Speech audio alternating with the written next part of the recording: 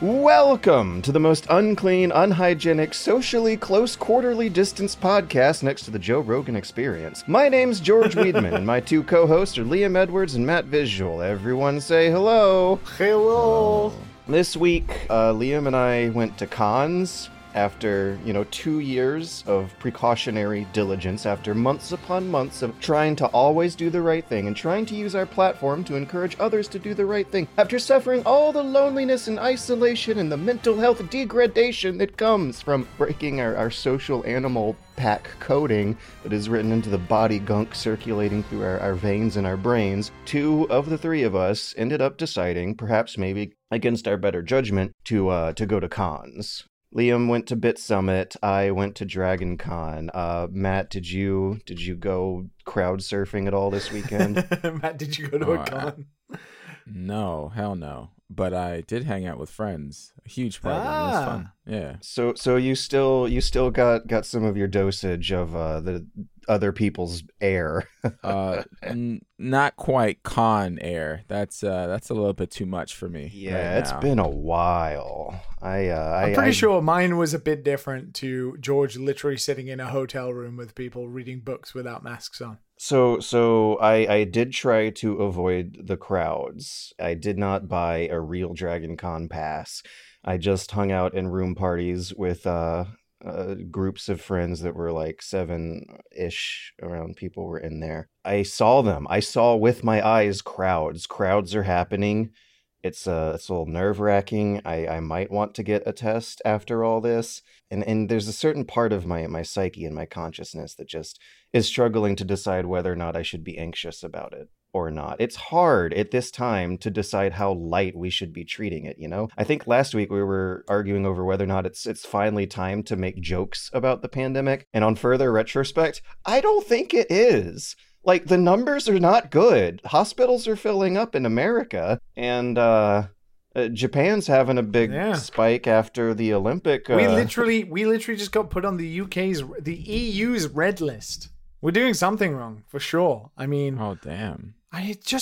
Just young people won't get vaccinated in this country. It's like Bizarro World. Really? I just had my second yesterday. I'm so happy. It's a young people thing? It's a young people thing in this country. What? And the only thing they're scared of is side effects. Japan has a bad history with vaccines. And and side effects and stuff like that. And it is just progressing wildly through this country where young people just won't get vaccinated, and it's frustrating as fuck because they're the people going out and drinking and doing stuff, and they're the ones who will be spreading it the rest of their lives if they screw it up now. So annoying. So happy to have my second yesterday. Thank you, science. That is a different dynamic. You would think that young people who are like in school learning science and also like going through that chunk of their life where they're required to be in an institution with crowds every now and then, like that's opposite of how I would expect it to go down. It's old stubborn people who haven't been in school for decades who are the ones that I would think would be your primary anti-vax demographic. I know. It's frustrating. I don't know. So you went to Dragon Con, right? Yeah. So I tangentially in spirit attended PAX West. Of course, in Kyoto, I attended Bit Summit, but my spirit was at PAX West, and I was on like American time because Costa Golf was at PAX West, and they had to have proof of vaccination and all wear a mask and also socially distance. Was it the same at Dragon Con?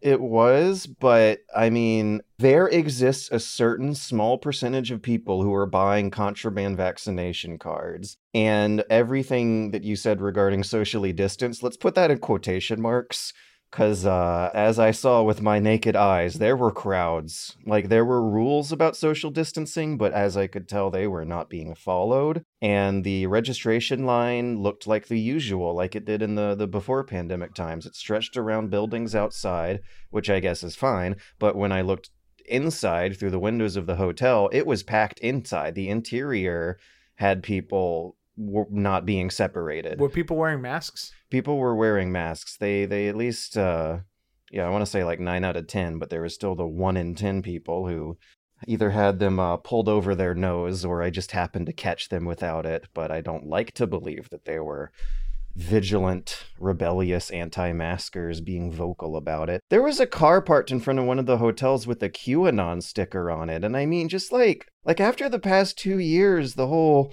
nerd culture, real-life interaction scene feels different than before. I don't know, guys. I don't know. Yeah, that's kind of why I was like, ugh, a con, because like I feel like those hardcore nerds are the ones that are going to be the weirdest ones with the fucking masks and getting vaccinated and all that type of stuff. And it's just like, ugh.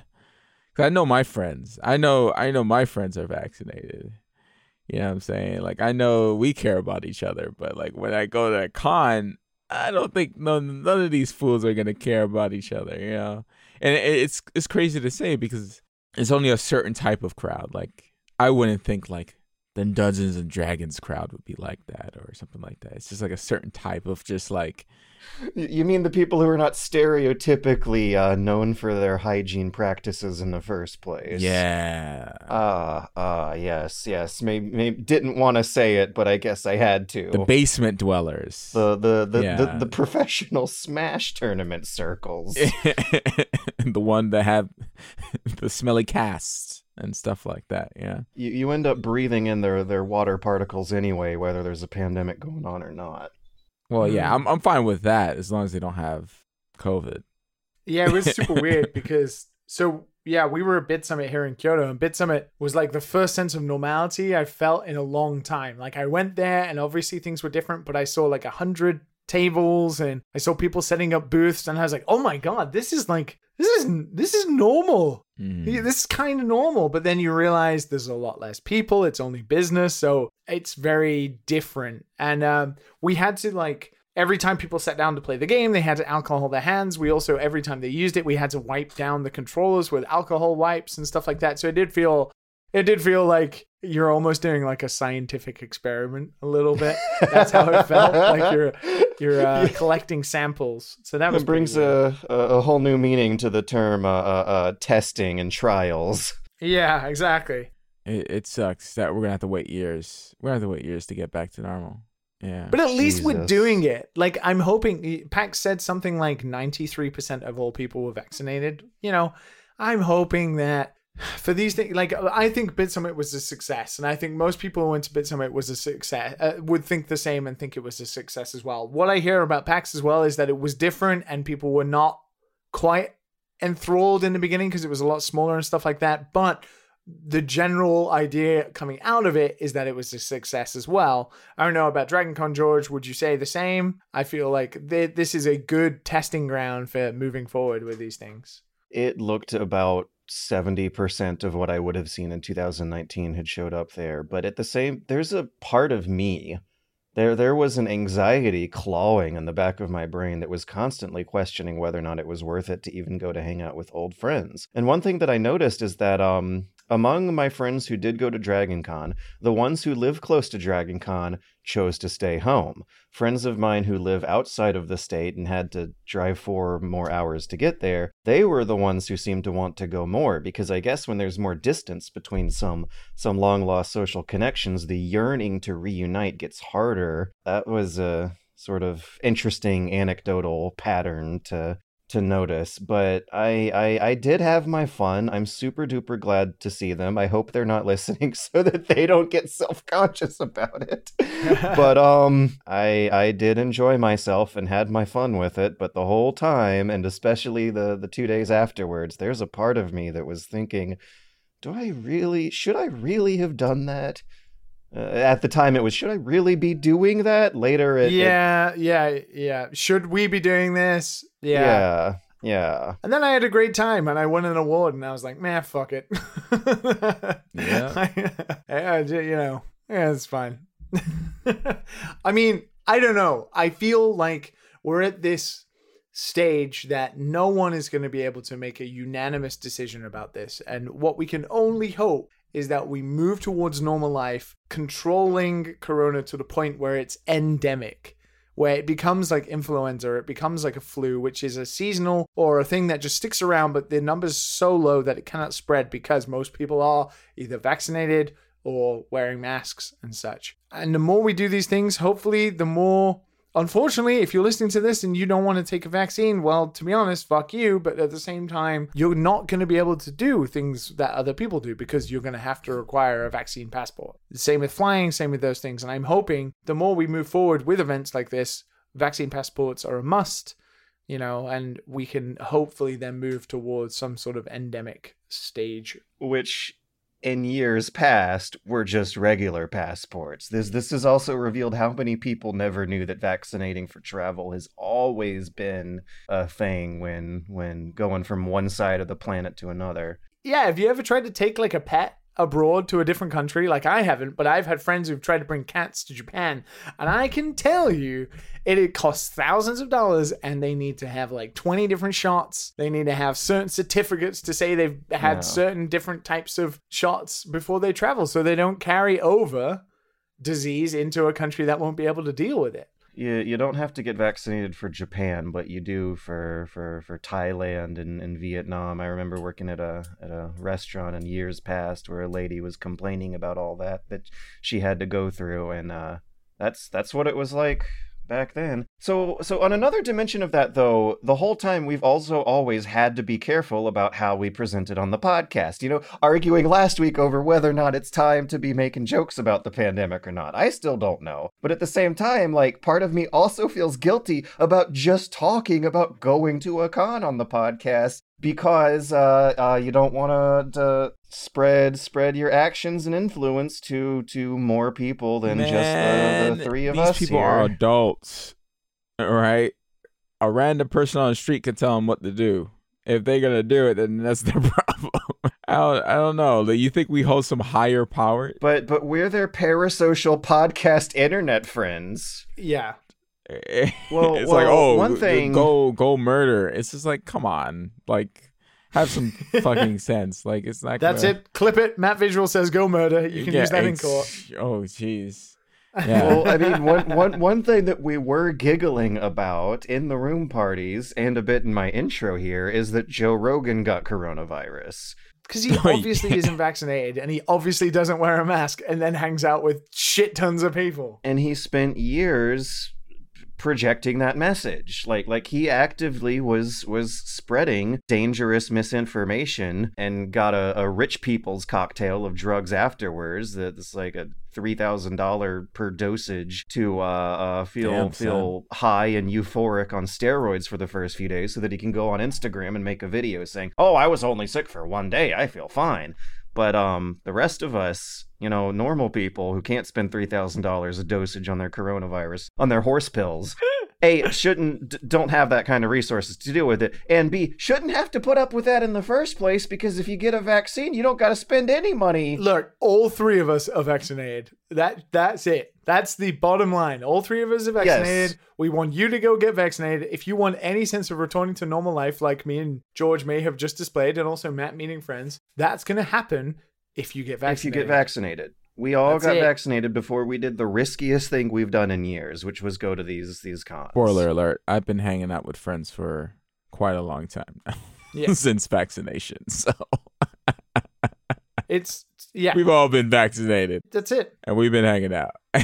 It's just the bottom line. Go get vaccinated. What is crazy as well is, like, if you go get vaccinated now, and we all do, you won't have to get vaccinated again, or a third time, or a fourth time, or a fifth time. Because the longer you don't get vaccinated, or, people who don't, means we have to keep having booster shots, and we keep having to do these things to keep on top of it because it sticks around. Shots. Wait, booster shots? What are we talking about here? Yeah, we're gonna for the Delta variant, the Sigma grind. You're gonna have to have the old booster shots, just like you have to have the flu shot every year, because this thing. Listen, I got enough things happening in my body. I don't need another fucking shot. God damn it. It depends. If people keep letting this thing, mutate, then the only choice we have is to keep fighting it. We're all going to be zombies in a decade.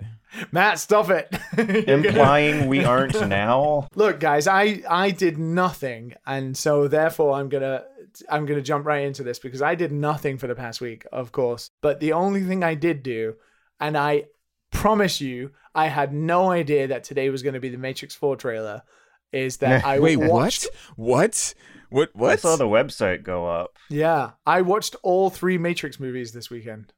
Oh, nice. That is all I did. And I had no idea Matrix 4 was being announced. No idea. Is it just me, or are the sequels, have they like always not actually been that bad? Yeah, okay, so I don't really remember any of the I don't know, the discourse. Was discourse a thing before the internet? I have no idea. Was discourse a thing when the Matrix came out? Because I don't know. Yeah, the sequels always reviewed poorly compared to the first one. Yeah, and well, I was like 12, 13. I thought they were fine. So the first one is, the first one's the best one. That's easy. Yeah. But I actually thought Reloaded was better, way better than I thought it was. Reloaded, the second one, was way better. Yeah. The third one is shit. Nice. Like, it is. The third one is shit. It's so boring. It's a lot of Zion. It's a lot of... Zion. I mean, Neo spends like 40 minutes on a train station. It's like, come on. You know, from Reloaded, you've got like the twins and the fight scene and the car chase, and you've got the conversation with the architect. So if CGI, that's just... Oof. Yeah, how does the CGI hold up? Not great. Were you watching it in like 4K HDR? Yeah, no, it's like not you can good. see the video game in everyone's faces. Oh, yeah. It's so funny how the CGI they use is like actually like almost like video game CGI, and when they turn it into Neo and Smith and they're like the video game versions, it's pretty funny. Smurf. It feels very weightless as well, like the fight scenes, you know, Neo jumping up in the air, you know, his kicks don't have impact and stuff. Yeah, but it's a good time. And I feel like the Matrix I haven't watched them since I was a kid, so the concepts of the Matrix and the philosophy and all of those things that people thought were like hyperbole when I was younger, like that nobody understood, I now kind of understand, and it actually got me thinking. So the one thing I didn't understand when I was a kid, and I kind of understand this time, is programs within programs having a purpose, and those programs trying to overwrite their purpose to be free from this program. So you obviously have the Matrix versus, you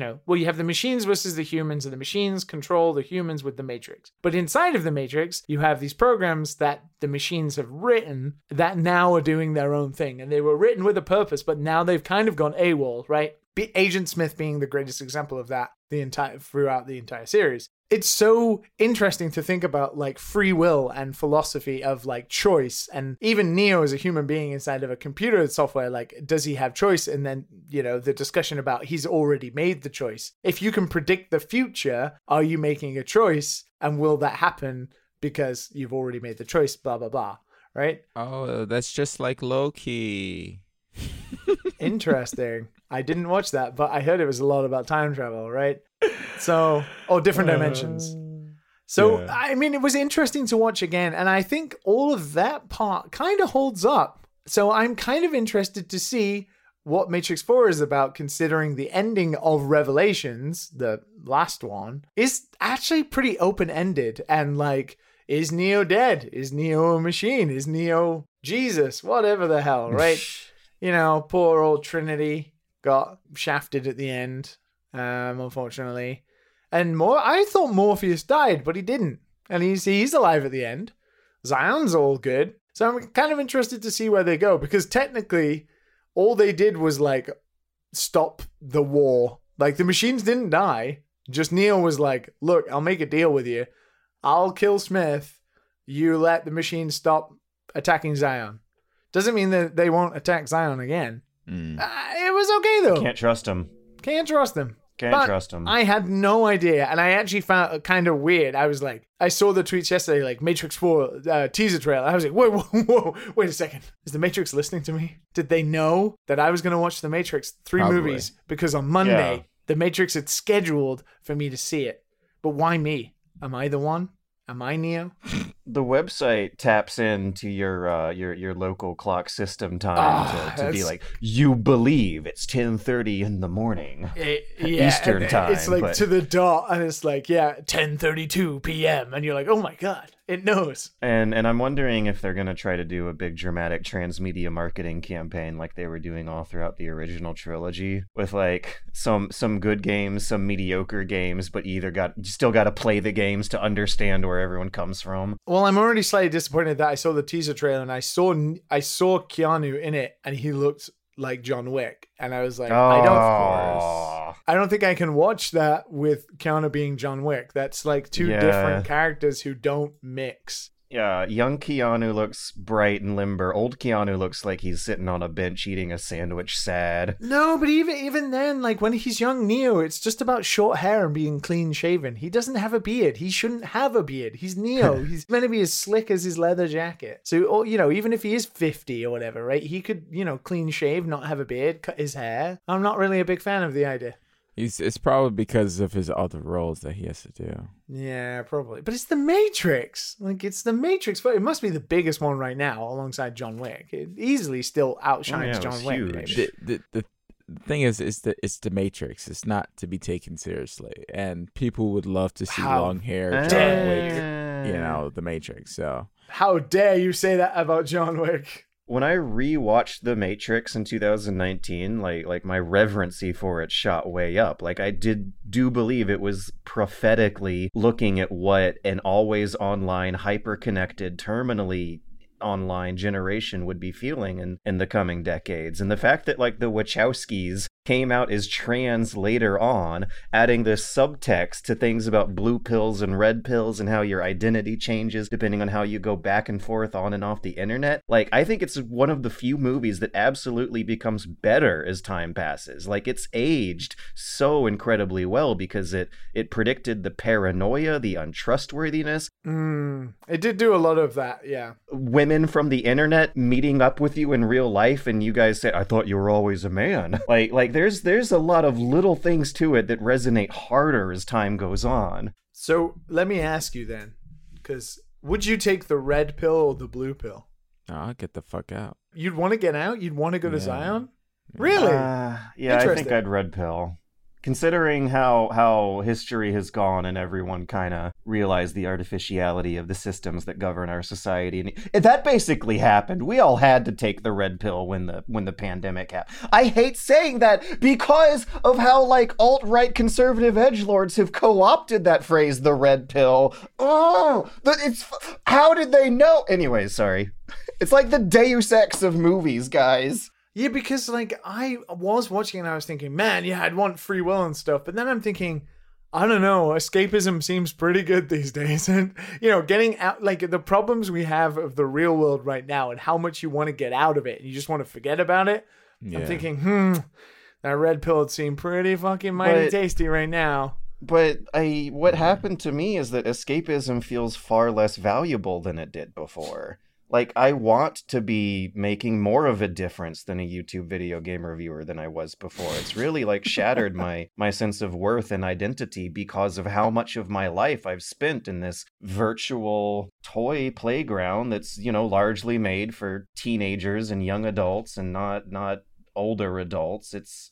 the superficiality of a lot of stuff I used to complain about really grinds on my consciousness these days in a way that wasn't before. So I saw a great tweet going around from Andy Kelly from formerly of PC Gamer Today, and he was asking what would be your Matrix name?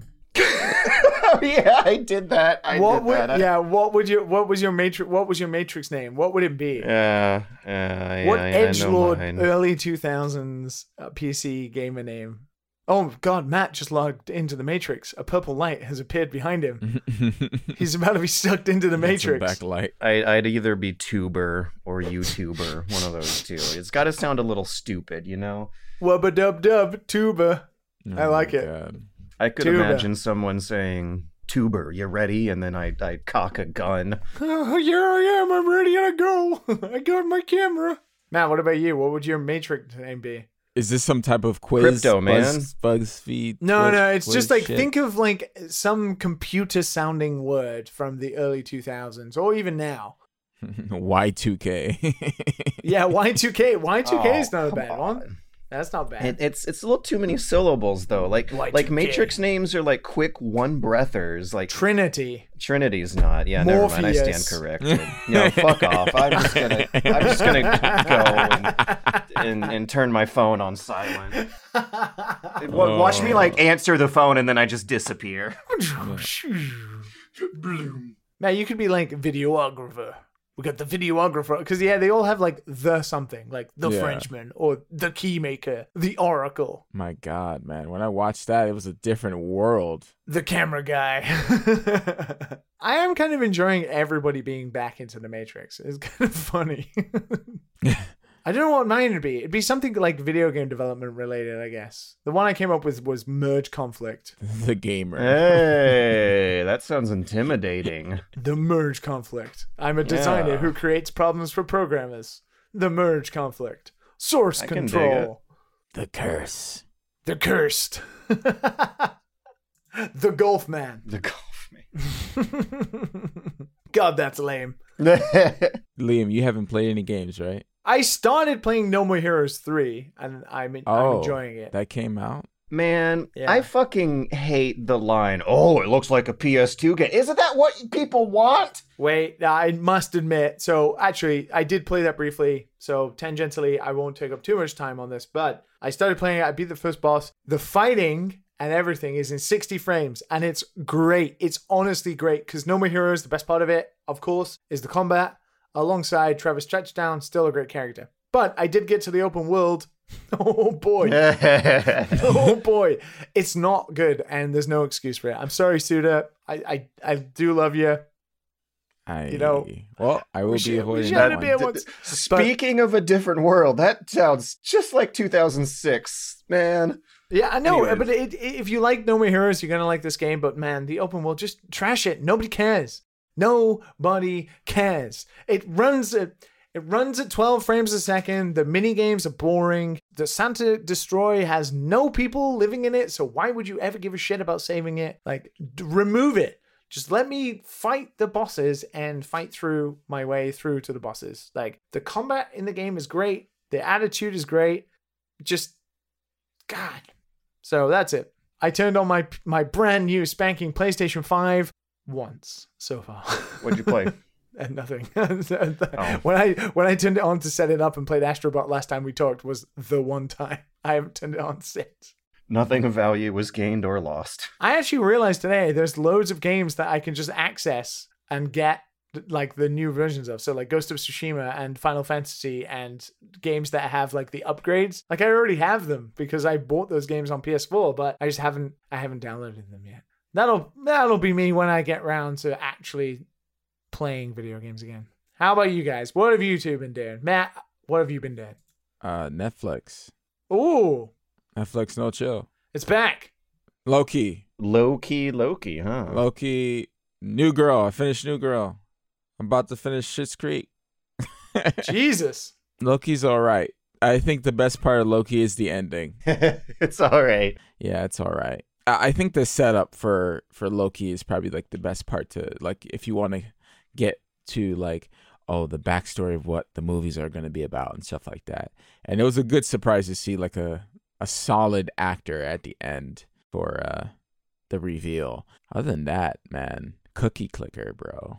Cookie Clicker. That's what I've been playing, bro. No way. Really? I've been playing Cookie Clicker. Like, do you sit there to actively play it, or is it like while you're working? I'm just idle. Just Oh, idle. okay. In the beginning, I was clicking a couple cookies, but after that, I stopped. There's depth to Cookie Clicker. It's surprising. Yeah, the grandmas will take over if you're not careful. It's the grandma apocalypse. All sorts of things. Yeah, and they start stealing your cookies. But you can build time machines to take cookies before they're eaten and stuff like that. It's just really a clever game, if you could call it that. I guess you just wait it's for things and you click upgrades. like having fun with traditional game mechanics, making clever metaphors out of traditional game mechanics, seeing just how deep and crazy the implications of traditional game mechanics can go. Liam, are you telling me you've never played Cookie Clicker? I'm literally playing it right now as we speak. I've made 160 cookies already. Oh man, you're doing a lot of clicking. I don't think I've actually played it. I think I've seen it before a lot, and of course I know about it. But I just purchased I purchased another grandmother. I hear you clicking. Oh my god. I've got 300 cookies already. Damn. Doesn't it feel and you feel something, right? Like a little satisfied? I can just feel the the Austrius process or whatever the hell in my wrists like flaring up badly. I think Oh, you can no. prestige in this game too, like Call of Duty as well. Yeah, it keeps going. It doesn't end. Oh, there is literally a thing called carpal tunnel prevention. Sorry. It doesn't end. And I realized that, and I'm like, do I still want to play this game? Oh my Kinda. gosh. I kind of still want to play this game. Still want to play. Yeah, because like I'm looking around. September is going to be a good month, right? For games, right? Yeah. But Yeah. Death Stranding 4K. Speaking of things feeling normal, yeah, before September, shit sucked because there's not much going on. It's not much going on. So I tried a couple games. I was like, not really hitting the spot really.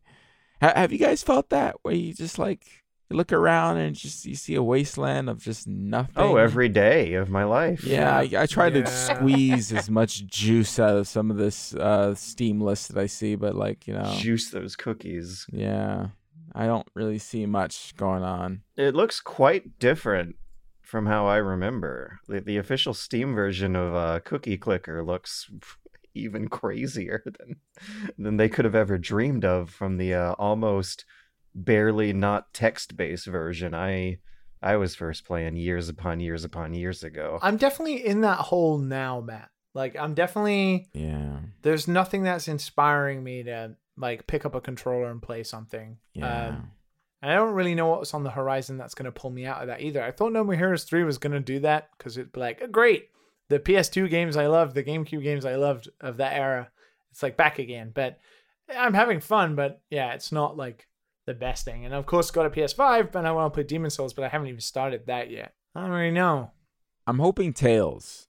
I'm hoping. Do you see the reviews that just came out like literally 40 minutes ago? Please tell me they're not bad. They're all 9s.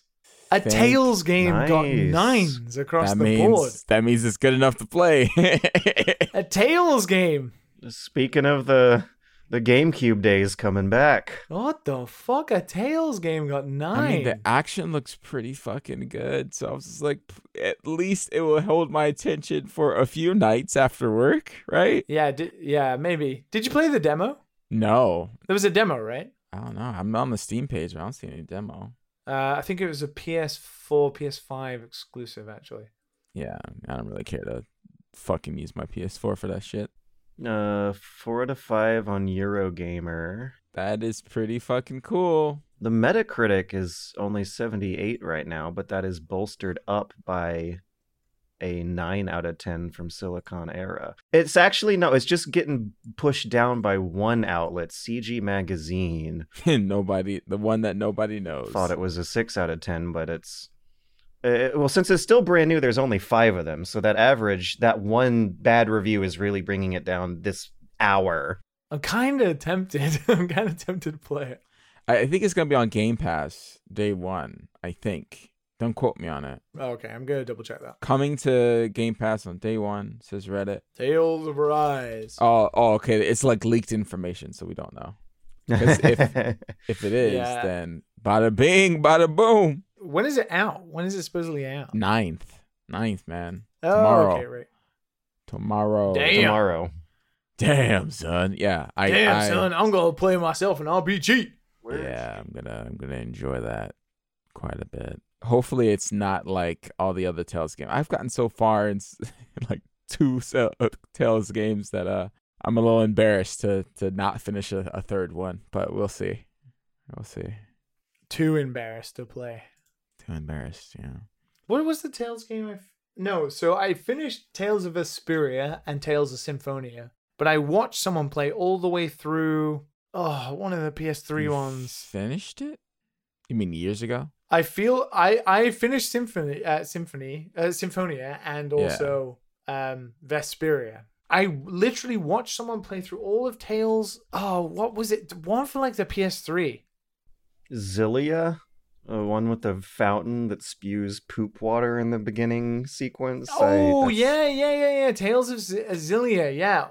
Xillia. Tales of Xillia. I watched someone play all the way through that for some reason. I moved into a house in Cardiff in Wales, and I was there for like a month. And Wales. I watched this nerd play all the way through it. If it's just a little bit better than Scarlet Nexus, just a little bit better, I think it's worth finishing. The story just has to be just a little bit less anime.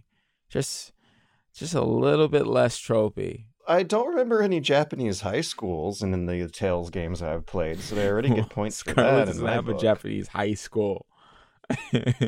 When do any of the Tales games have a Japanese high school in them? Well, they're all like medieval fantasy. I'm okay with Japanese high school. I finished those games. I bet you fucking are. Persona is like the best fucking JRPG I've played in years. I'm just waiting for 5 to come out on PC, but I'll be waiting for a long time, but it's okay. So just Cookie Clicker, huh? Yeah, because there's nothing else, George. It just so happened that Psychonauts 2 just randomly came out, and I'm like, oh, okay, yeah, I definitely have to play this. Yeah, I'm really looking forward to Psychonauts 2. I do want to do that one, hopefully before the year's out, but we'll see how that goes. It's free. But yeah, I'm not feeling the Wasteland right now. Not right now. I was feeling it like for a lot of last year, but I'm going back to Subnautica Below Zero. I'm gonna make a video about that before the week's end, and then I want to get into some newer stuff from later this year, like Yeah, George has been on a video high. Good job, George. Yeah, well, I have, I think, Eddie to thank for keeping me awake. First mention of Eddie on today's podcast. 40 minutes in, new record. Well done. Oh wow. Well, it's like when you get a dog, every day is some kind of weird adventure in a way that it wasn't before. I was telling you guys about this in the Discord yesterday. I might as well share a fun, weird story with the public, and that is me having to like squeeze his poop into a tube yesterday. Fuck? I took him to the vet, and they wanted to schedule a follow-up for the next month afterwards, which was yesterday. And yesterday was a very dreary, rainy day where it was thundering and raining all day, and I had to take him out in the rain, and the vet wanted a fecal sample to run tests on his poop, make sure his poop is okay. Because he had digestive problems and was vomiting for a day over the past month. I'm sure he's fine. The vet wanted to make sure everything was fine, and as it turns out, everything is fine. But anyways, yeah, like it wasn't a big deal. It wasn't that weird in the grand scheme of things, but just like something I've never wanted to think about before that I had to do in order to make like another living creature live better here on planet Earth. And that meant picking this guy's poop up and like awkwardly carrying it through the building and up the elevator and trying not to have any awkward poop conversations with anyone. And then getting in the bathroom, putting on some surgery gloves and some goggles and taking it out of the doggy bag into the little sample tube that they wanted me to bring. The stool sample is what the vet world calls it. Then when I got to the vet, I had to occupy my time, so I ended up taking a jog in the rain. I got trapped out in it was a little minor mini adventure. like a unique daily challenge, basically. Stuff like that keeps you just like reminds you of weird things there are to do in life that I don't think I was feeling at all last year. But yeah, this weekend I had to bring Eddie's poop to the doctor. I also was eyeballing a few free weekends that were going on. Hood, Outlaws, and something or other had a free weekend. I've been wanting to try that out. I don't think I'd like it, but I've always been curious. And I missed it because of Dragon Con. But when I got home, Paradox Interactive was doing a free 24-hour period for a city builder they made that I have had some mild interest in called Surviving Mars. And so I played Surviving Mars for a day. How was it? Did you survive Mars? It's okay. Yeah. One of my colonists didn't, but the other 9 did. It reminds me of Death's Door. Like, it's technically competent, it's artistically competent. They plugged that art into a very paint-by-numbers game design that feels like it's been done a few times before. But as it turns out, as I looked deeper into it, it seems like the model going on is that the game gets really, really good when you buy some DLC. So that's might be why it's free for now, to get people, sampling the base product before doing the Paradox Interactive thing of buying overpriced DLCs as the years go on that really expand the game into something special. As of right now, the base game really feels like a very vanilla, very basic clone of a Banish-style town builder with some mechanics of a Factorio-style automation factory builder. So Surviving Mars is themed off of building a Mars colony, and I guess I was expecting things to be a little more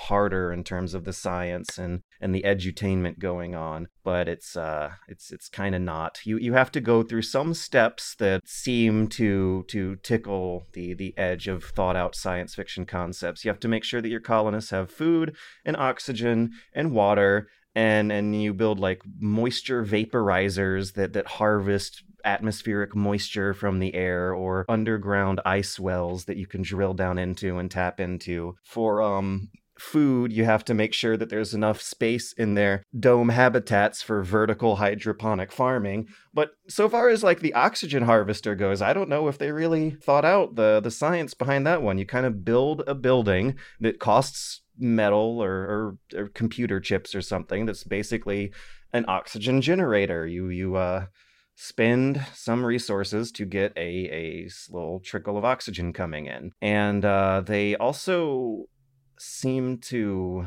just have this like lack of personality to a lot of the town that you're building. I feel like making sure that you can look at your town and appreciate its aesthetics in some degree is important for a town builder. And whatever bases you're going to be building on Mars here are going to be ugly. Most of the time, you're not looking at people. Are they like bubbles or stuff?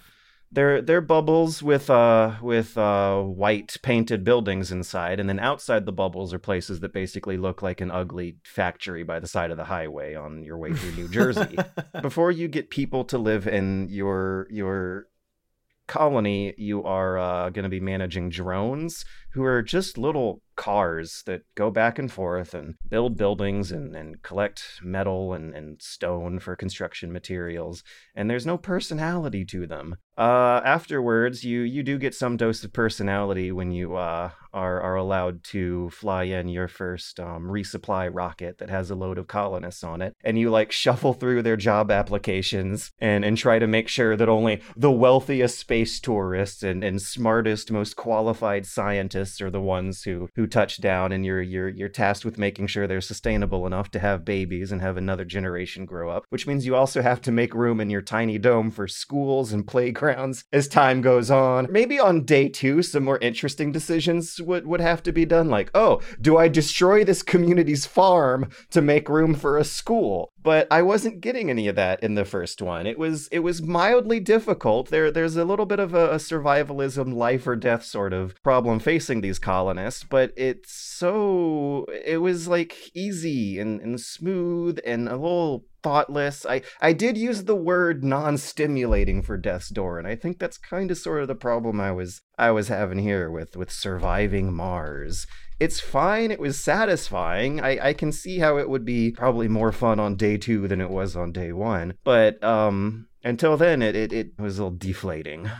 Do you think science is necessarily important to like city builders? Do you think they need to make scientific sense to be enjoyable, considering you're talking about colonizing Mars? Well, you're talking about colonizing Mars, which is something we haven't even done as human beings. It helps. It's something.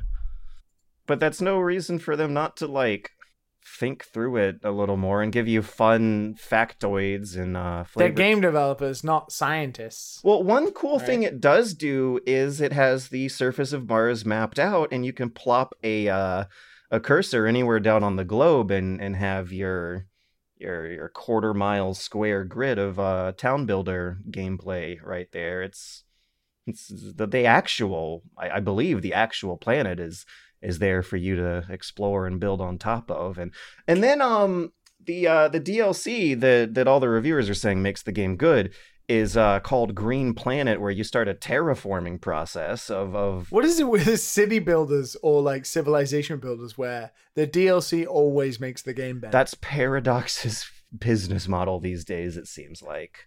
It's like the same all the time.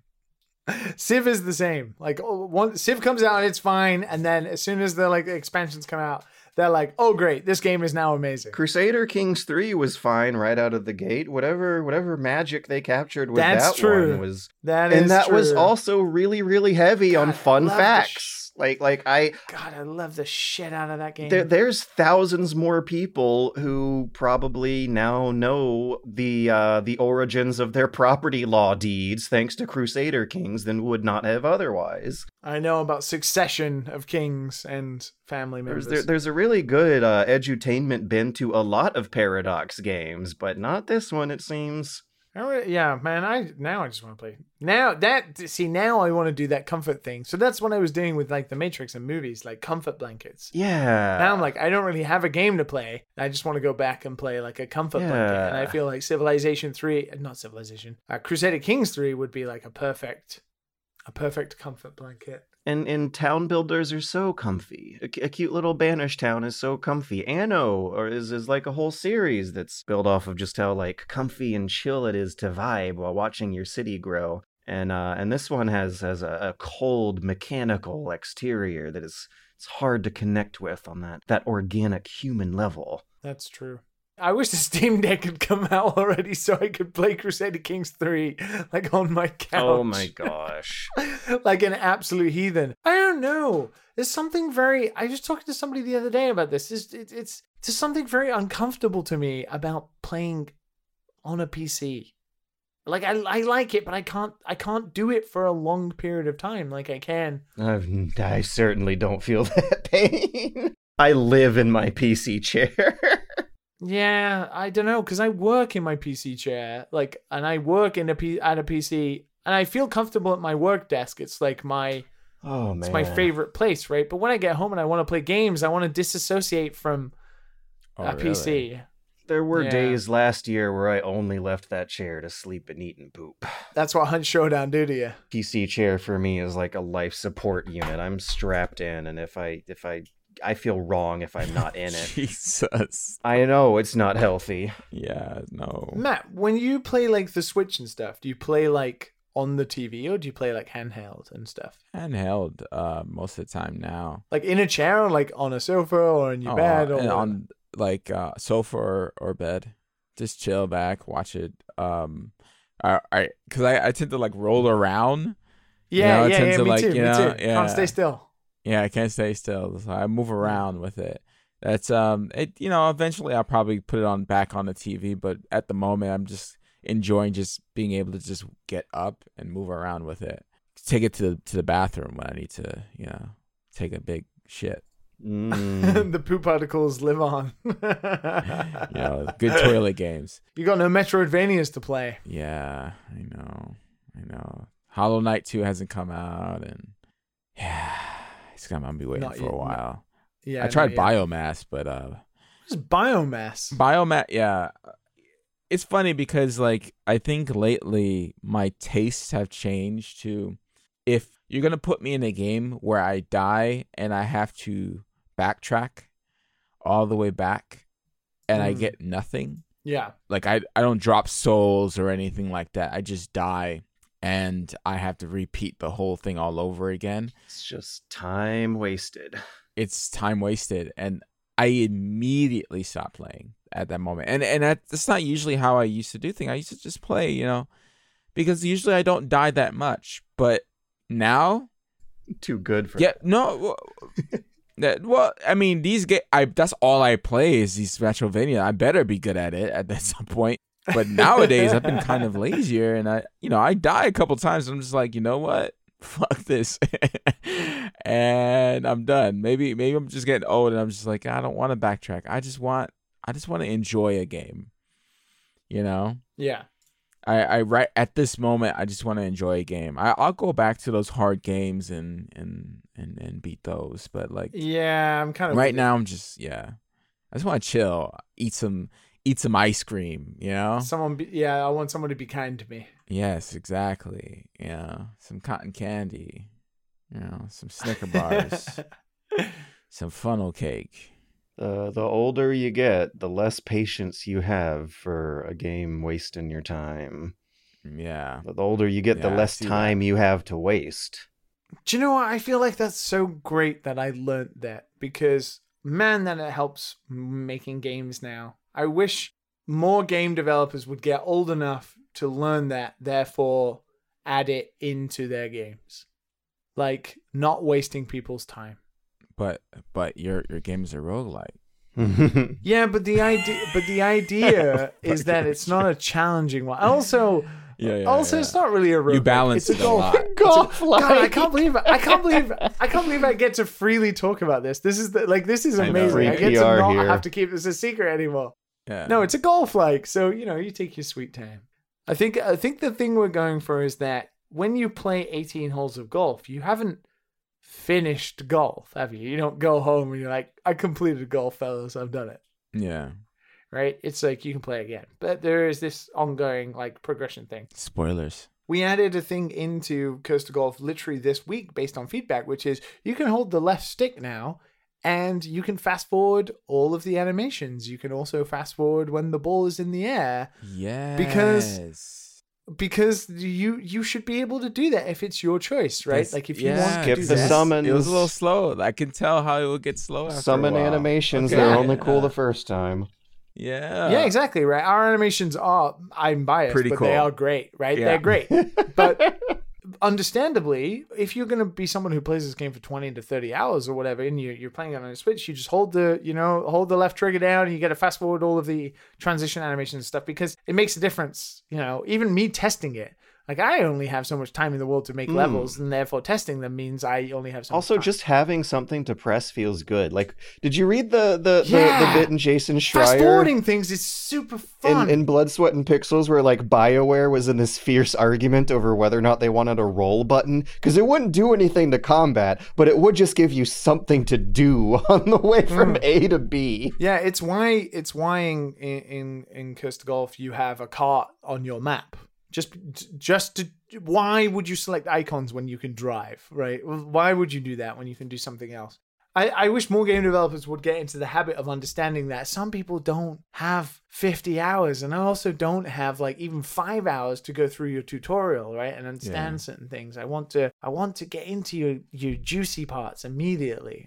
That's why I respect No More Heroes 3, because man, that game starts off like immediately in it. It gives you like a mech suit within like 10 minutes, and you fight a boss within like literally about 8 to 15 minutes of the game. You've already fought a boss. You've already fought loads of enemies. You've already had a mech suit. And I'm like, fuck yeah, I want to play this game. I want to play this more, because the first hour of that experience has been action-packed and full, right? I understand that doesn't lend itself to every game, but there's something about not wasting my time. You only have me. Like, it feels like every player is precious now, and you only have me for this amount of time, and I am going to move on very fast, because if I'm not going to play No More Heroes, I'm going to play Demon Souls, right? And which one of you is going to get me to stick with you? And if you're going to talk to me for like an hour before I even get to press a button, you're talking about the games, not us. Yeah, no. I know, like, you guys also only have me, so no, it's not got to that stage yet. Yet.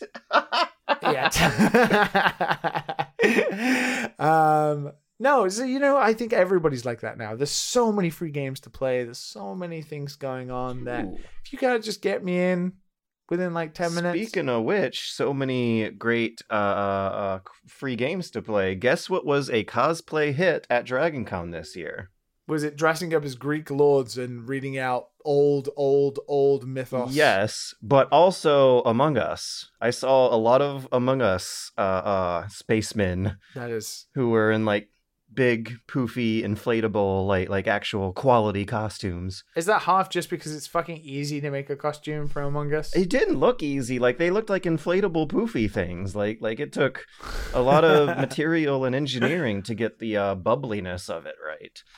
The bubbliness. But yeah, Hades was another hit. Did they look pretty sus? That was the obligatory. You would hear someone shouting that whenever they were walking past. Did you see any sexy Zagreus or anything? Yeah, there was a lot of Hades going on too. And not just outside of my group, but it was a big hit with my group, who decided to have a Greek mythology party. And I dressed up as Bedsheets Homer and narrated heroically narrated our walks. I was going to ask, for anybody who's seen that photo, George, did you just have a toga on you? Is that just how it is? You just take togas with you? A friend of mine, actually went to a fabric store and made a real toga. And as it turns out, those things are huge. It's basically a 6 foot by 4 foot sheet of fabric with a semicircular cut to it, and that pressured me to get some old white bed sheets out and get the job done with those. But the bedsheet toga is apparently not the same thing as the real deal. There is so much fabric involved with a real deal toga that it was a status symbol. It basically showed people that you could afford to buy a lot of fabric in a pre-industrial time where it has to be loomed together by hand, and that you could also afford to dye it if you had a sash across your toga. So I got some old bed sheets out and wore some flip-flops and had an old swag bag from Gamescom that looked like an old medieval burlap sack that I brought a big book of Herodotus over with. And I read the group my favorite Herodotus story. So there's this hilarious picture of a bunch of nerdy girls looking wistfully at the camera with the book in. And guys. And yeah, but the ratio is pretty nice, 2 guys to 3 girls. Anyways, it was a true Greek orgy. No, yeah. I do not know. But anyways, within minutes, sure enough, the dad and son shitpost Twitter account photoshopped a Steam Deck playing Curse to Golf in the place of the book instead, with this big dorky Dragon Con room looking wide-eyed with fascination at Curse to Golf, and that was cute. One of your friends truly looks very involved. Yes. Yeah. One has a bucket, one of those drinks bucket hats I've always wanted to try. Oh, that's try. Dionysus. Yeah, he was cosplaying Dionysus. But he doesn't have any straws, being able to drink his drinks. What's that all about? No, they're there. They're just transparent and kind of sort of match up with the picture frame on the left of the frame, so it's camouflaged into the photo. But yeah, he wore a toga with a drinky hat with 2 cans on it, and the cans just said wine in big all capital letters. It was funny. Anyways, there was some Hades going on. It was cute. And I absolutely adored that moment of seeing a crowd of people genuinely interested in these old stories and laughing at the 2,000-year-old dirty jokes. There's something really, really, really human and intimate and special about laughing at a 2,000-year-old joke that's still funny. I didn't expect, man, I think you can attest this, George to be a indoor sunglasses wearer. That's because it was God. Homer. He's supposed to be blind. He's a blind poet. Oh my God. Uh-huh. Oh.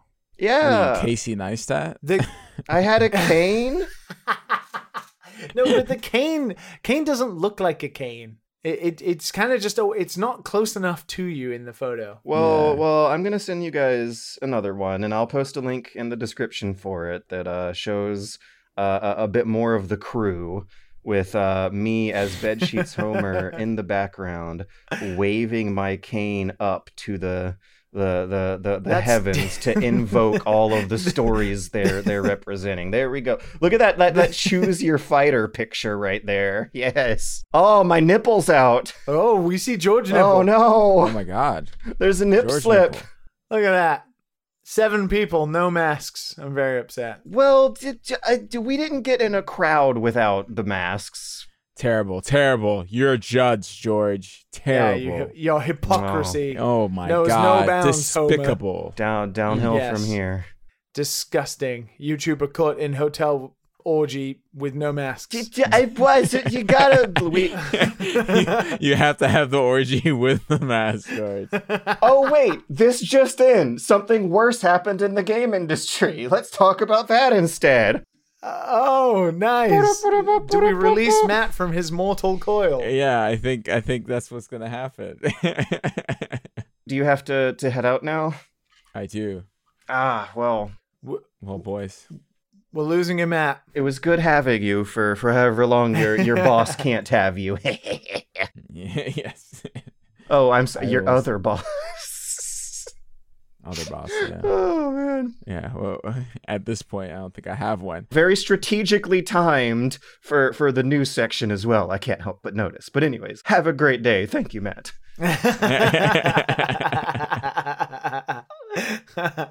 So Matt's probably very grateful that he's not here to do these this week. Something happened last week that we did not have time in our 1 hour death punch to go over, and that is that China is China is saying that there is a curfew for kids playing games most of the time. There's a new 3 hour a week rule that is also only going to be playable on weekends. You get 3 hours. If you're a kid, if you're under 18, you get 3 hours a week to play video games on Friday, Saturday, and Sunday for 1 hour per day. And these are new government rules being mandated out of Beijing, but without a real, a lot of details, at least being shared in the English language media about how they're going to be enforcing this stuff. Yeah, so that was my only question. My only question of this is, I'm imagining it's mostly predominantly aimed at online gaming, for a start, because China obviously has rather a large issue when it comes to online gaming. But how the fuck are you going to enforce, is single player gaming so dead that they don't even care about people just playing single player games? I think it's the kind of case where it's more about the message than how well it can actually be enforced in practice. Because China does already have a system in place that's a hell of a lot more restrictive than what you're used to, where you were tying your online ID to your government ID. And I remember back a couple years ago when I was doing a video on age ratings, I was not able to make it past that system. You need an ID to be able to sign up for online Chinese games to be able to play them online. But there's also such a big gray market of everyone's seen the hilarious box art ripoff covers, right? Of Resident Evil 2 pirated copies in Chinese markets that'll in order to circumvent the rules over not having blood and zombies and violence on the covers, we'll have a hand-drawn picture of a police officer saying, "Unlucky rookie's first day on the job." Those are totally disconnected from the zeitgeist. So I'm wondering at the end of the day, how much of a punch this really is going to be to the Chinese game market. Because if they could enforce this for single player games, that's a lot of money lost. I mean, ultimately, I buy a lot of games, and if I get 3 hours of gaming a week, that'd be 2 hours more of gaming a week I get now. But what another dimension to the story that really, really weirds me out is how much positive support you see for this in varying degrees of online communities, no matter the language they're speaking.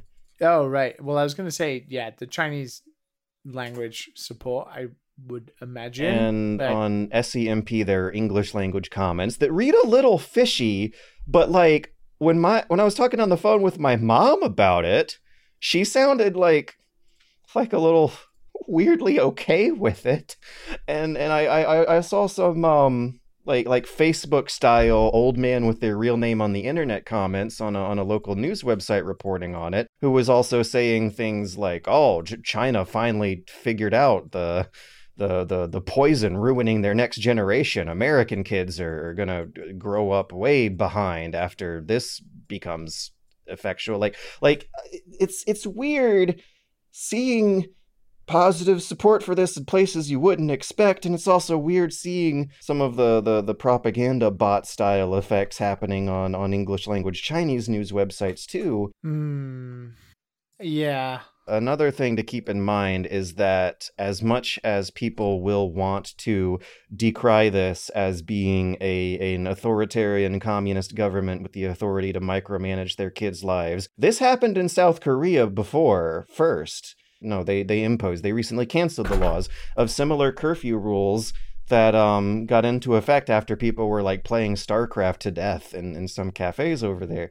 But the same week that China released these new rules for an online youth curfew for gaming, Korea canceled theirs because, as it turns out, none of the companies were participating anyway. They had a hard enough time enforcing it. And one really interesting and like weirdly inspiring thing the government did in response was take the funding they were using to develop the enforcement software to instead try and teach kids more media literacy classes in the public schools, which sounds up my alley.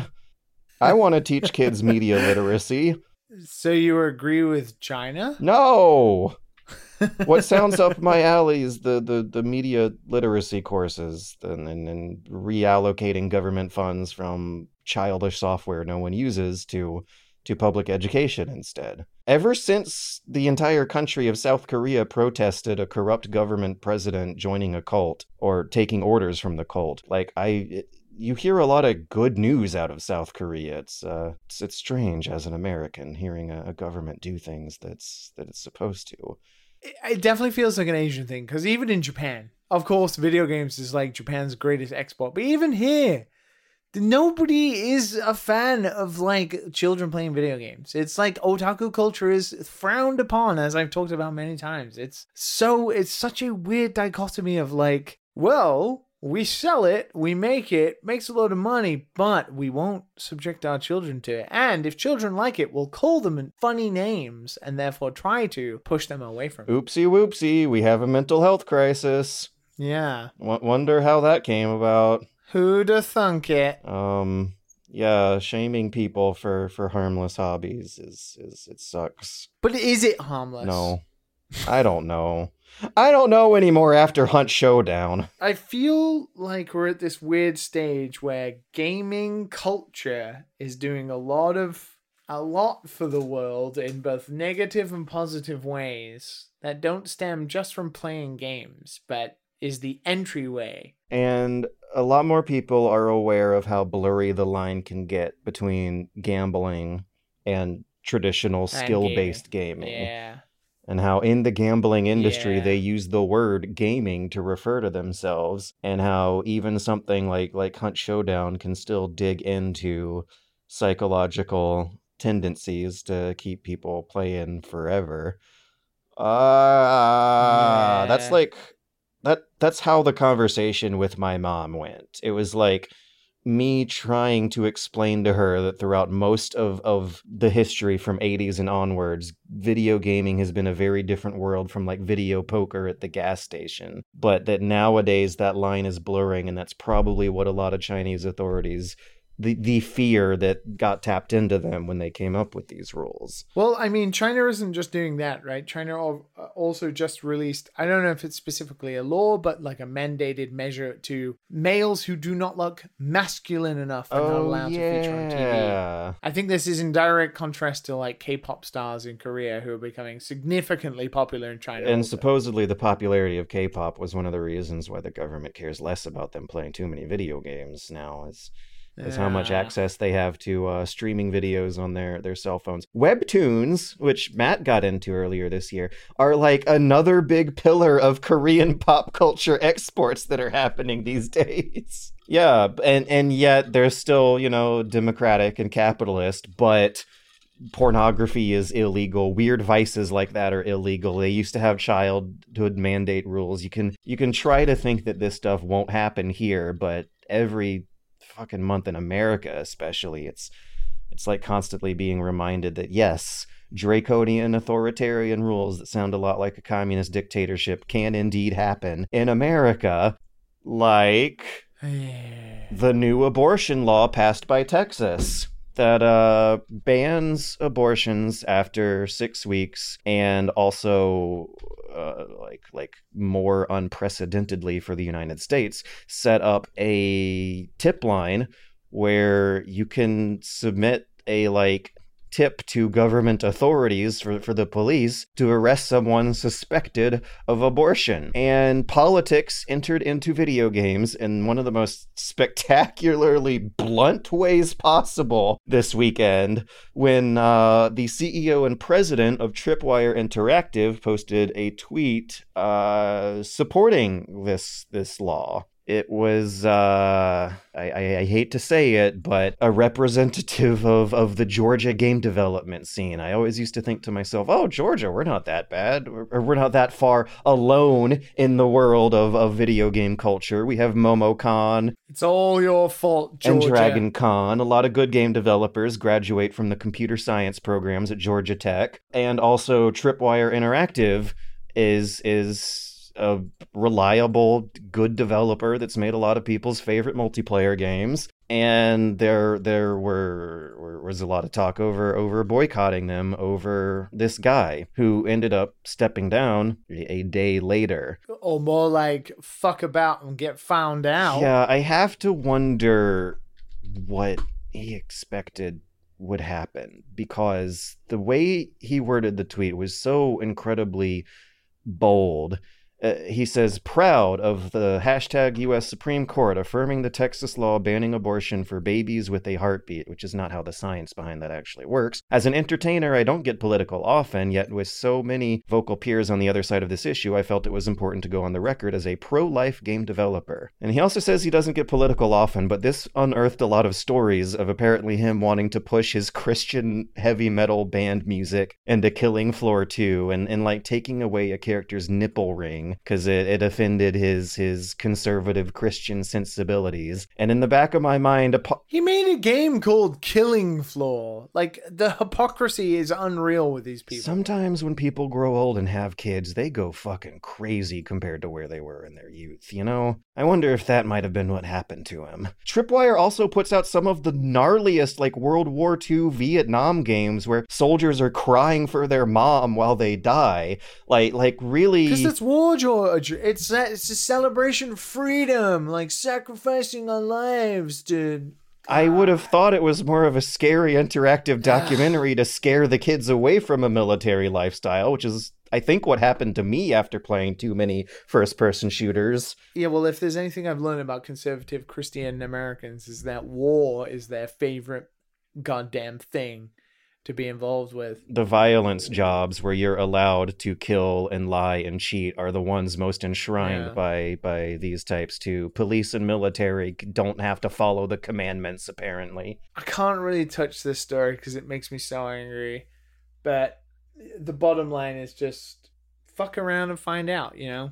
Also, understandably, I get not being political on the internet these days, especially now. I think there's a little bit of hypocrisy when people say, oh, don't get political, this will happen, because game developers are political as hell. Like, we did stories where there was conflicting voices over whether or not people should support the Palestinian refugees when Israel was bombing them, and that was game developers getting political. But that's so weird, because I find the weird...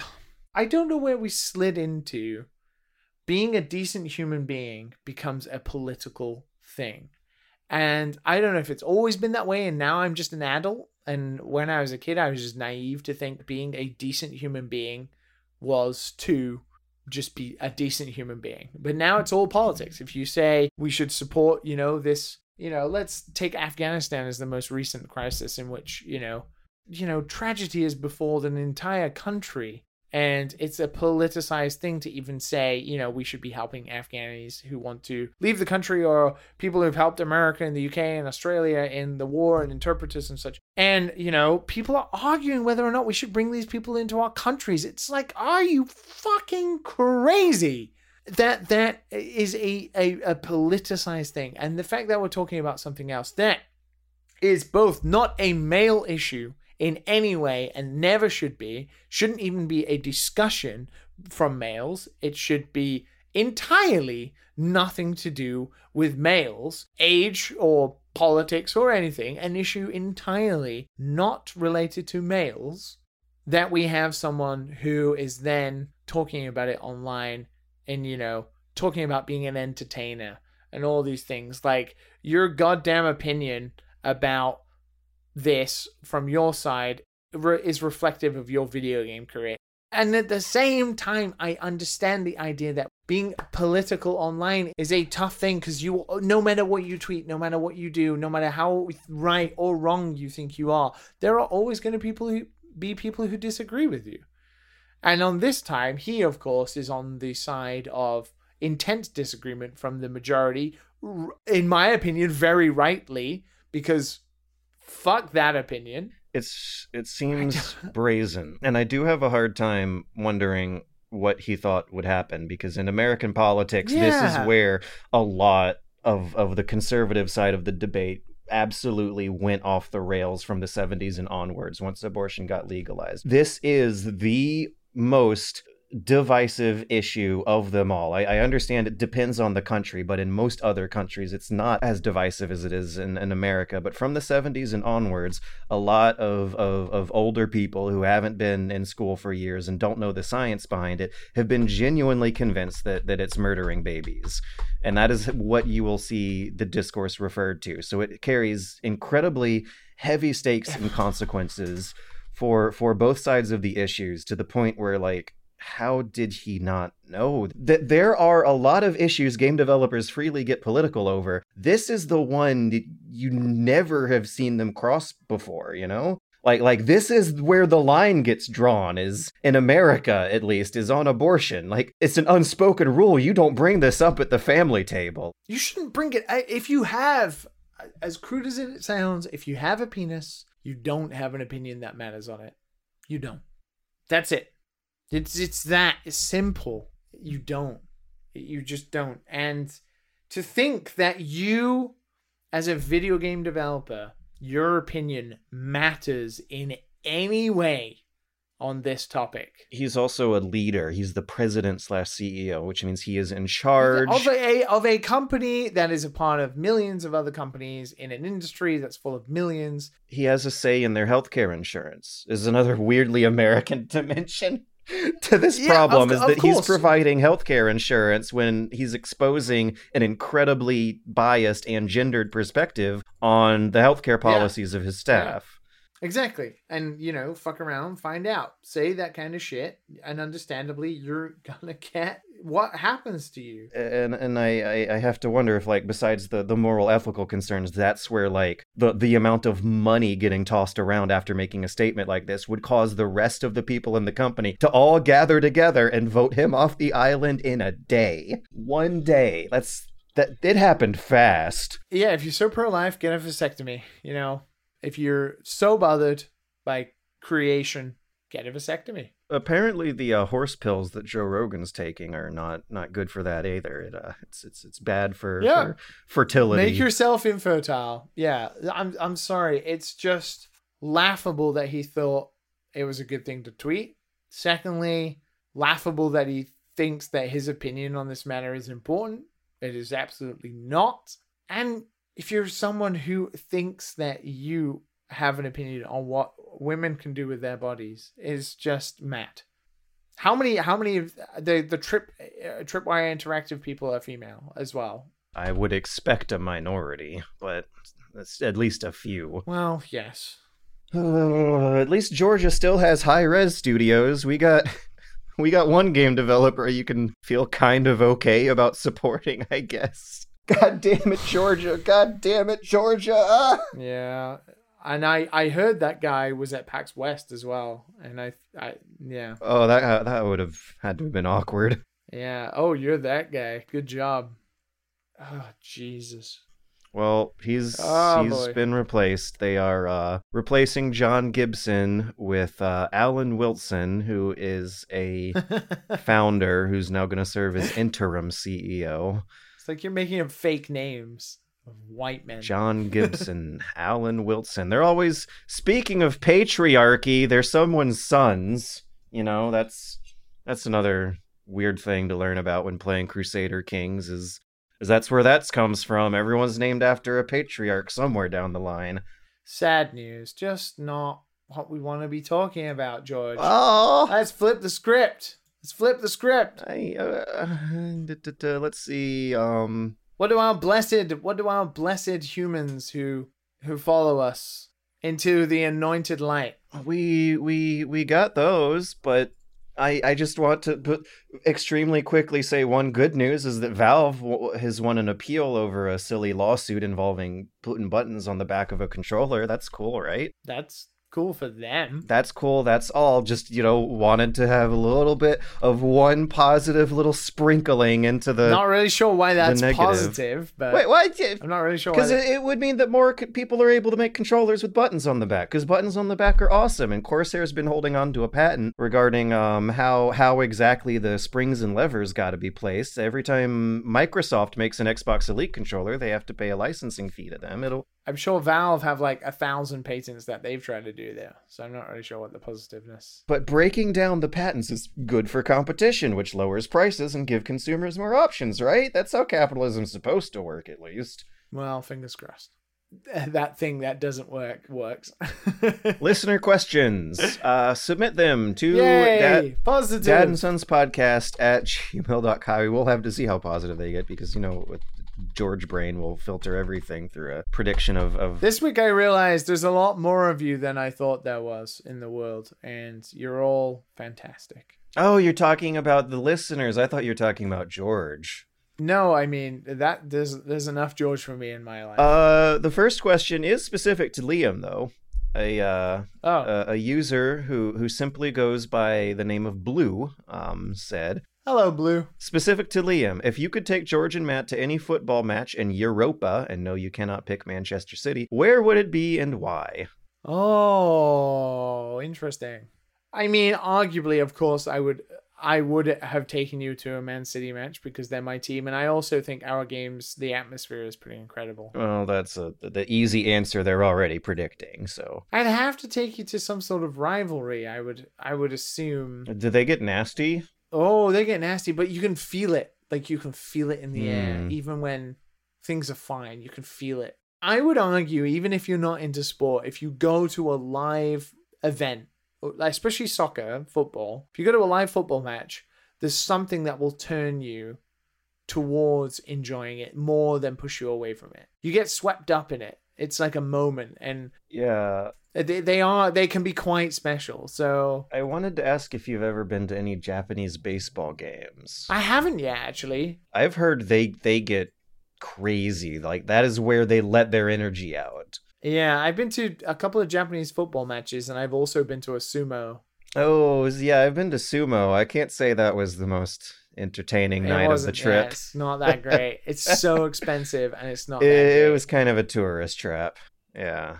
Yeah, a lot of money. But football is great. Even Japanese fans of football too. I do want to go to a baseball match. I do want to see the Hiroshima Carp or the Hanshin Tigers in Japan because, baseball is Japan's national sport. Football, I guess I would take you to a rivalry. So I would say, if I can't take you to Man City, I would maybe take you to either Liverpool or Manchester United, because that's an old tense rivalry, and we'd support Liverpool.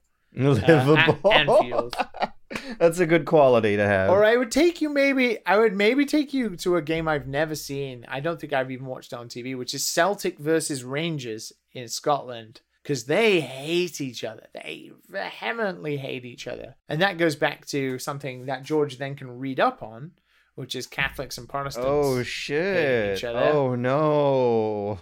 Oh, dear. Yeah, so you could read into it and, you could edutain yourself whilst also watching football. And obviously, Scottish football is a lot different to English football. It's a bit of a lower quality. It's a bit more gritty. It's a bit more violent, and also stadiums are smaller, so you could feel the atmosphere. I think maybe Rangers versus Celtic would be a good one in Scotland. So is it Celtic and not Celtic? No, Celtic. Really? Celtic. I've been saying that in my head wrong my whole life. I don't know how many times I've said that out loud. Well, no, it's Celtic. You're saying Celtic correctly, but the team is called Celtic. It's different. It's spelled different too. That sounds complicated. It's not. Don't worry about it. Like the Boston Celtics, right? They're not called the Boston Celtics. They're called the Boston Celtics. I literally do not know enough about sports to... Well, there you go. You're not the authority on this, so don't worry.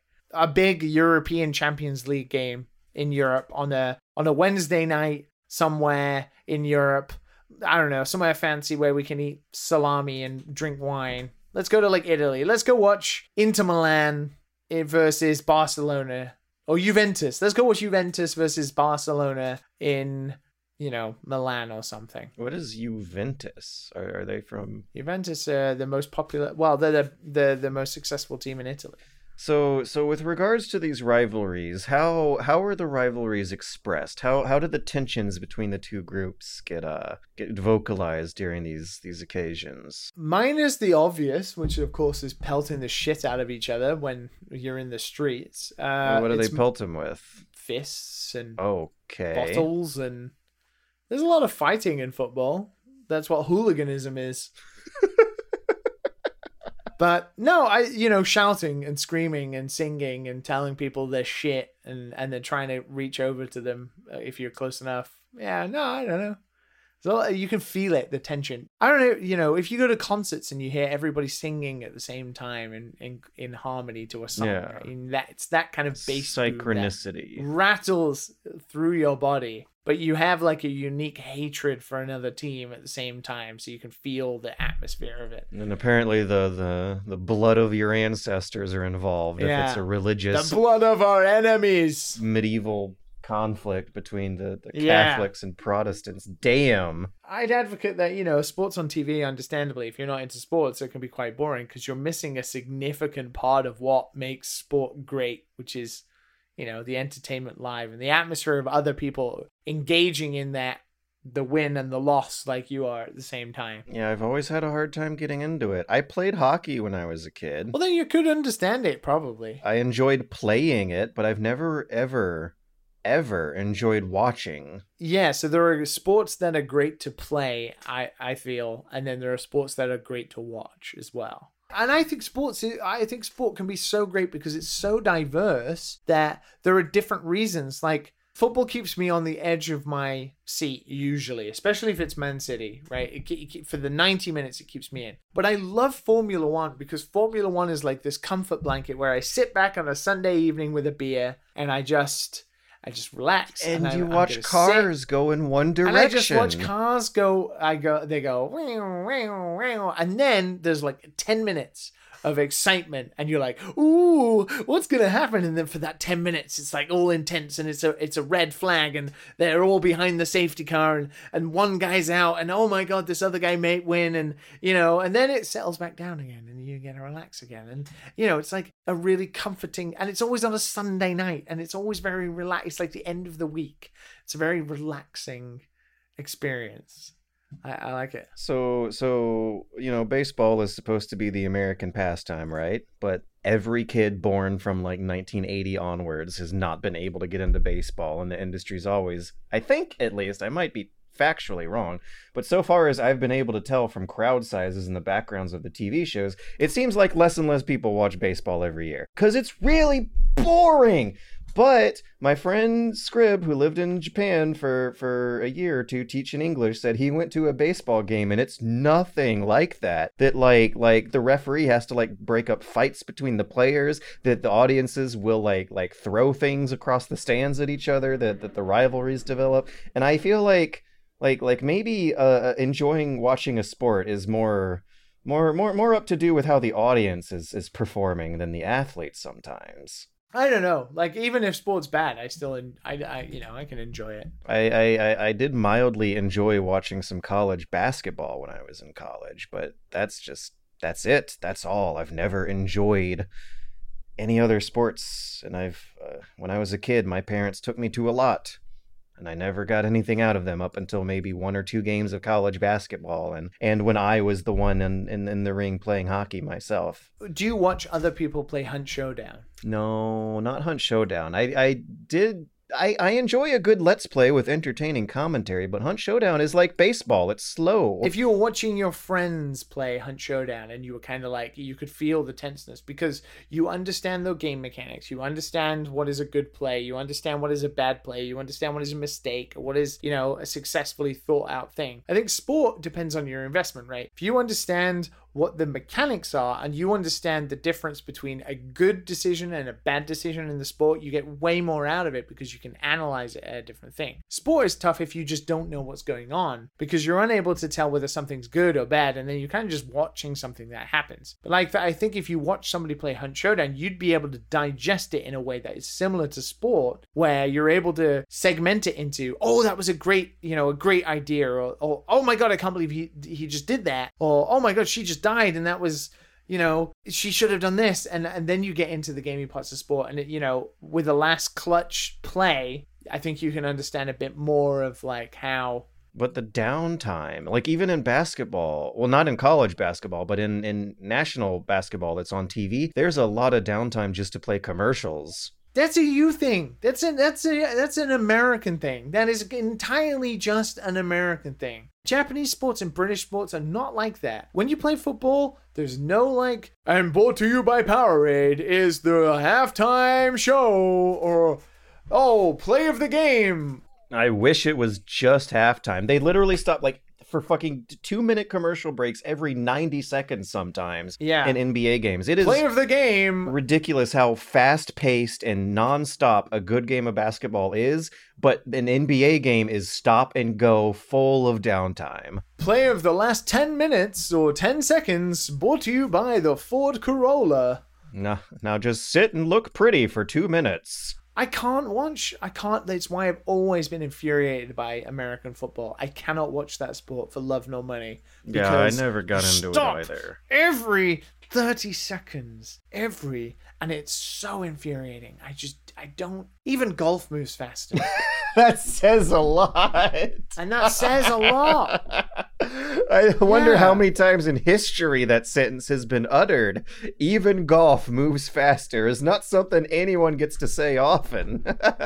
No, I know. It's mad. But I think sport can be pretty great. I know, not traditionally a gaming thing, but I do feel there's a lot of similarities between the highs of what we get out of games and the highs of what we can get out of sports, both playing and also spectating. It is the ancient ancestor of video games. Yeah, video games came from sports. Pong was the first video game, arguably.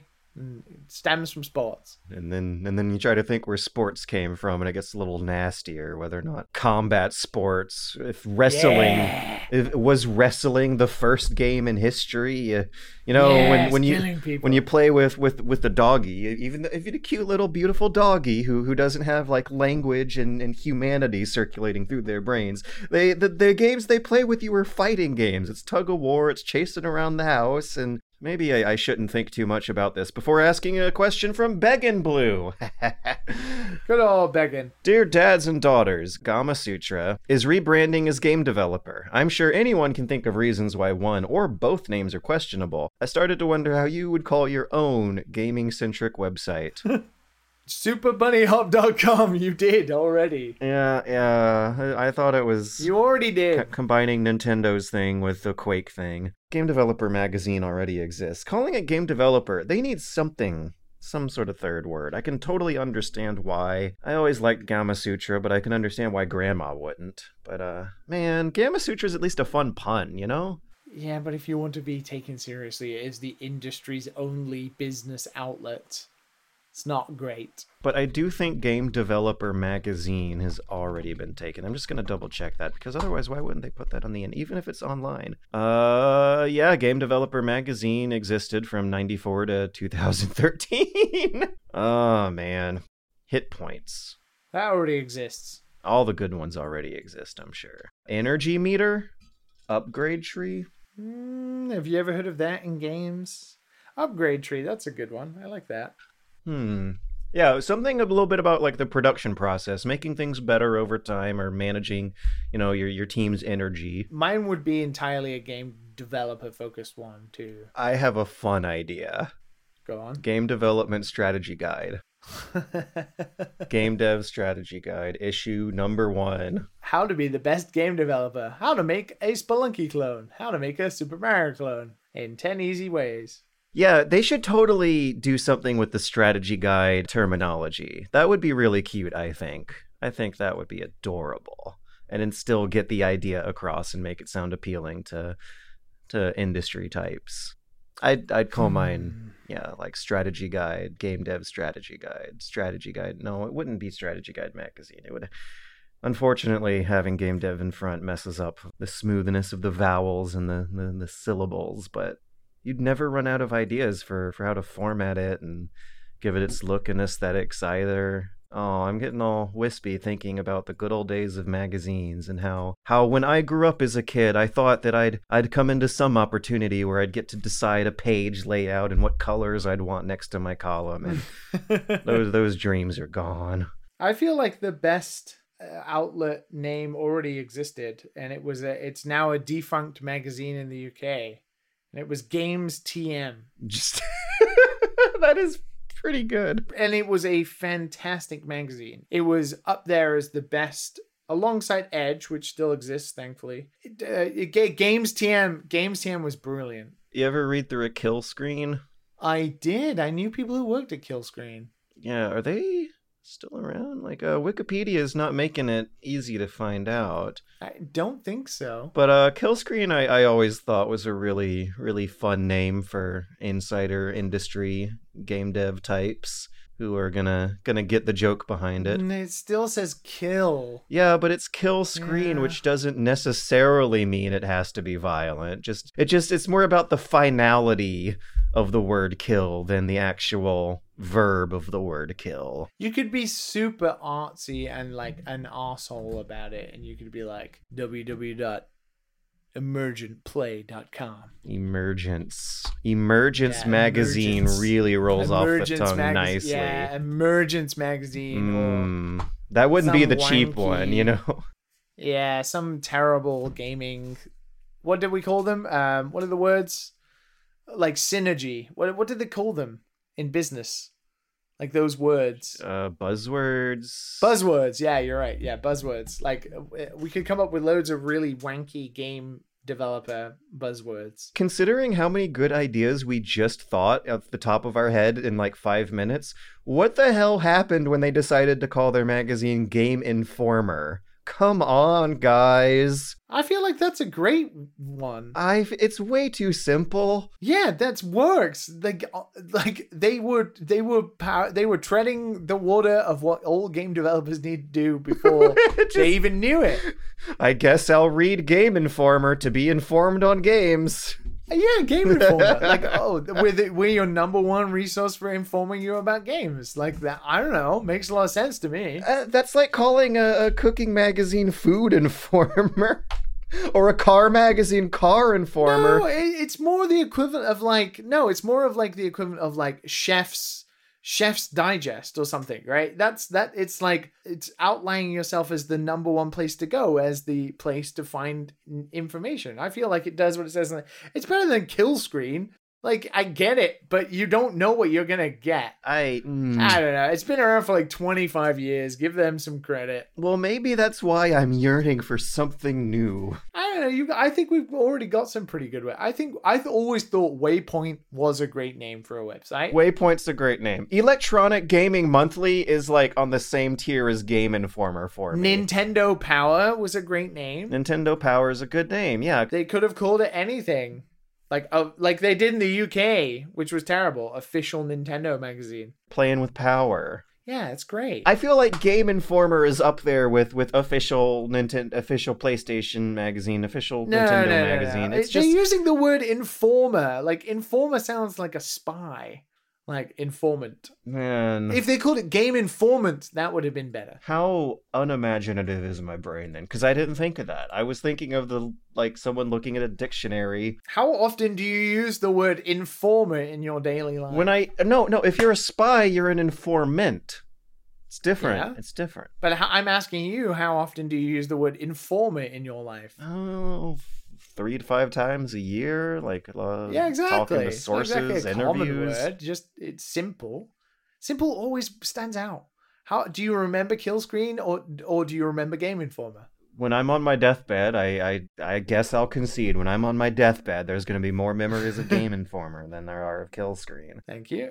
Most recently, you can find a gameplay preview of Curse to Golf on GameInformer.com. Oh, I asked, but I don't think you said the answer, know the answer. If they're still doing the print edition, and if you're going to show up in the print edition. I have no idea. I don't know, actually. That's where we're at as an industry now. I know. But we are going to be an Edge in October, so there is one print magazine that's going to be still around. I feel like the only time I've laid eyes on a newspaper in the past 5 years has been in like the business class section of the airplane before you walk to the poor people section in the back. I miss it. I really miss it. I really miss having physical. I mean, I have the OG Edge magazine down here that has the original written report about the web version of Curse to Golf, and it's just nice to pick up and, you know, hold it, and, you know, it's still very nice paper. It has a nice cover of Psychonauts 2, which now is a game that's out. It feels authoritative. It fools you into thinking they know better than when they're writing the online articles. You can see with the years how they've I remember when Edge magazine was a thick mother of a magazine. It was a very thick, and now it's a very thin slice, let's say, because of course it, you know, that it costs money. So quickly flipping through nowadays, what sort of advertisements do they look like? What are the products that are buying ad space for print editions these? Because it's been years since I've flipped through one of those. Mostly web focused stuff, but the UK ones barely have any advertising in them. Famitsu, on the other hand, oh boy. Oh, is Famitsu still a thing? Actually, is Japanese print physical media still been a thing throughout the pandemic? Yeah, that's never changed. And you turned out you were you in a print Famitsu? No, but no, we were on the online one, and actually I was interviewed 3 times at Bit Summit by Famitsu. Oh, is it Japanese or English? It was Japanese. Like, we had one... They probably respect the hell out of you. Well, I had some help as well, but no, we were interviewed when we arrived at Bit Summit, like showing the game off, and we were a part of the Famitsu stream, and then we were interviewed during Bit Summit because the game was getting, you know, a lot of plays and was kind of one of the, I mean, it's amazing to say, but, you know, it was one of the games of the show. And then, of course, we won the Excellence in Game Design Award at Bit Summit, and then we got interviewed again. Well, that was kind of interesting. Yeah, like I said, the first of many. There'll be a whole nother glut of this on launch, too, that'll keep you awake for days, I'm sure. I don't know. I don't even want to think about that. I can't, because I still have such a job to do, which is the mission has changed from like, oh, let's just get people to notice the game to, holy shit, people actually might like this game, therefore we need to make a good game. I think you're gonna have a lot of fun with all the interviews that are gonna come after launch. It's been really fun seeing the Cruelty Squad developer react to his commercial success. The guy did like one. Has he reacted to your video yet? He retweeted it on his consumer soft. Fucking, I love that name. He retweeted it on the official Consumer Soft Products Twitter account, but his main account is hilarious. It's like Drill 2. And he did one interview shortly after launch that was really snarky, like all ironic short answers about how fucked up he is. But then, after he like started selling in the hundreds of thousands of copies and is sitting on top of a big pile of Scrooge McDuck money now, he did a really serious, genuine interview with Vice Motherboard. And considering the guy's like attitude on the rest of his Twitter account, like, I'm surprised they got him there. His whole shtick as an artist is so drenched in like kind of confrontational irony that seeing them dig out quotes about how he wanted to recapture the magic of discovering secrets in Super Mario 64 and Cruelty Squad was something I doubt he was really preparing to get into with some of these interviews. Yeah.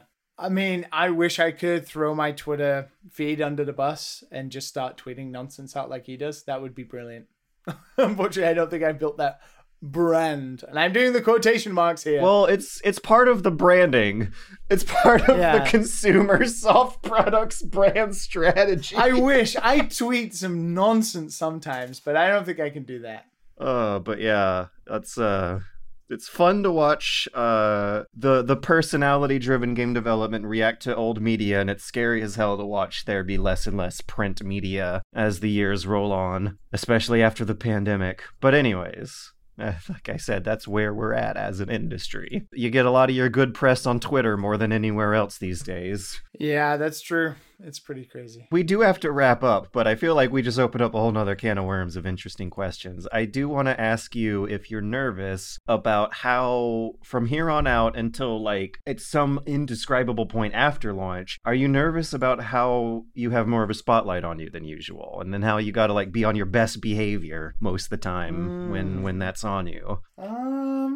Or is that just normal nowadays for anyone who has some degree of public influence? Maybe we're all used to having the spotlight on us. I'm definitely more aware. So and now this has become like a therapy session because I've had this conversation a few times. I had a good conversation the other day with a good friend of the show, John Eyepatch Superman, about how basically everything I've wanted as a game developer kind of came within 1 week, right? You know, it's so hard to get noticed. It's so hard to get coverage. It's so hard to get anybody to pay attention. It's hard to win awards. It's hard to get a game rise. I read so many on this is why I stress it on the show.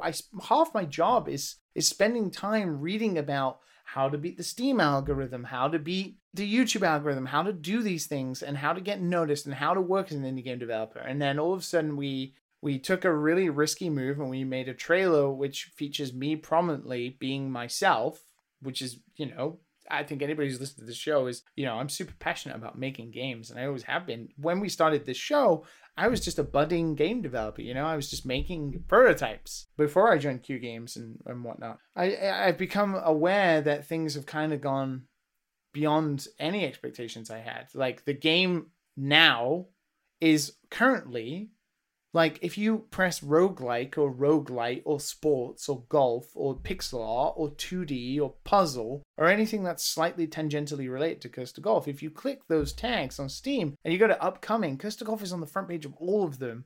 And now that means that media reach out and you get people like Patrick Klepek DMing you and saying, can I play a build of the game? And then you have Kotaku writing like 2 articles about your game. And all of that then focuses back onto the trailer, and then more people watch the trailer, which means more people see my face. Therefore, more people reach out on Twitter, and you become more acutely aware. But then I just have to remember that the reason why people like that trailer, or the people who do, like it because I was just myself in it. So why would I change that?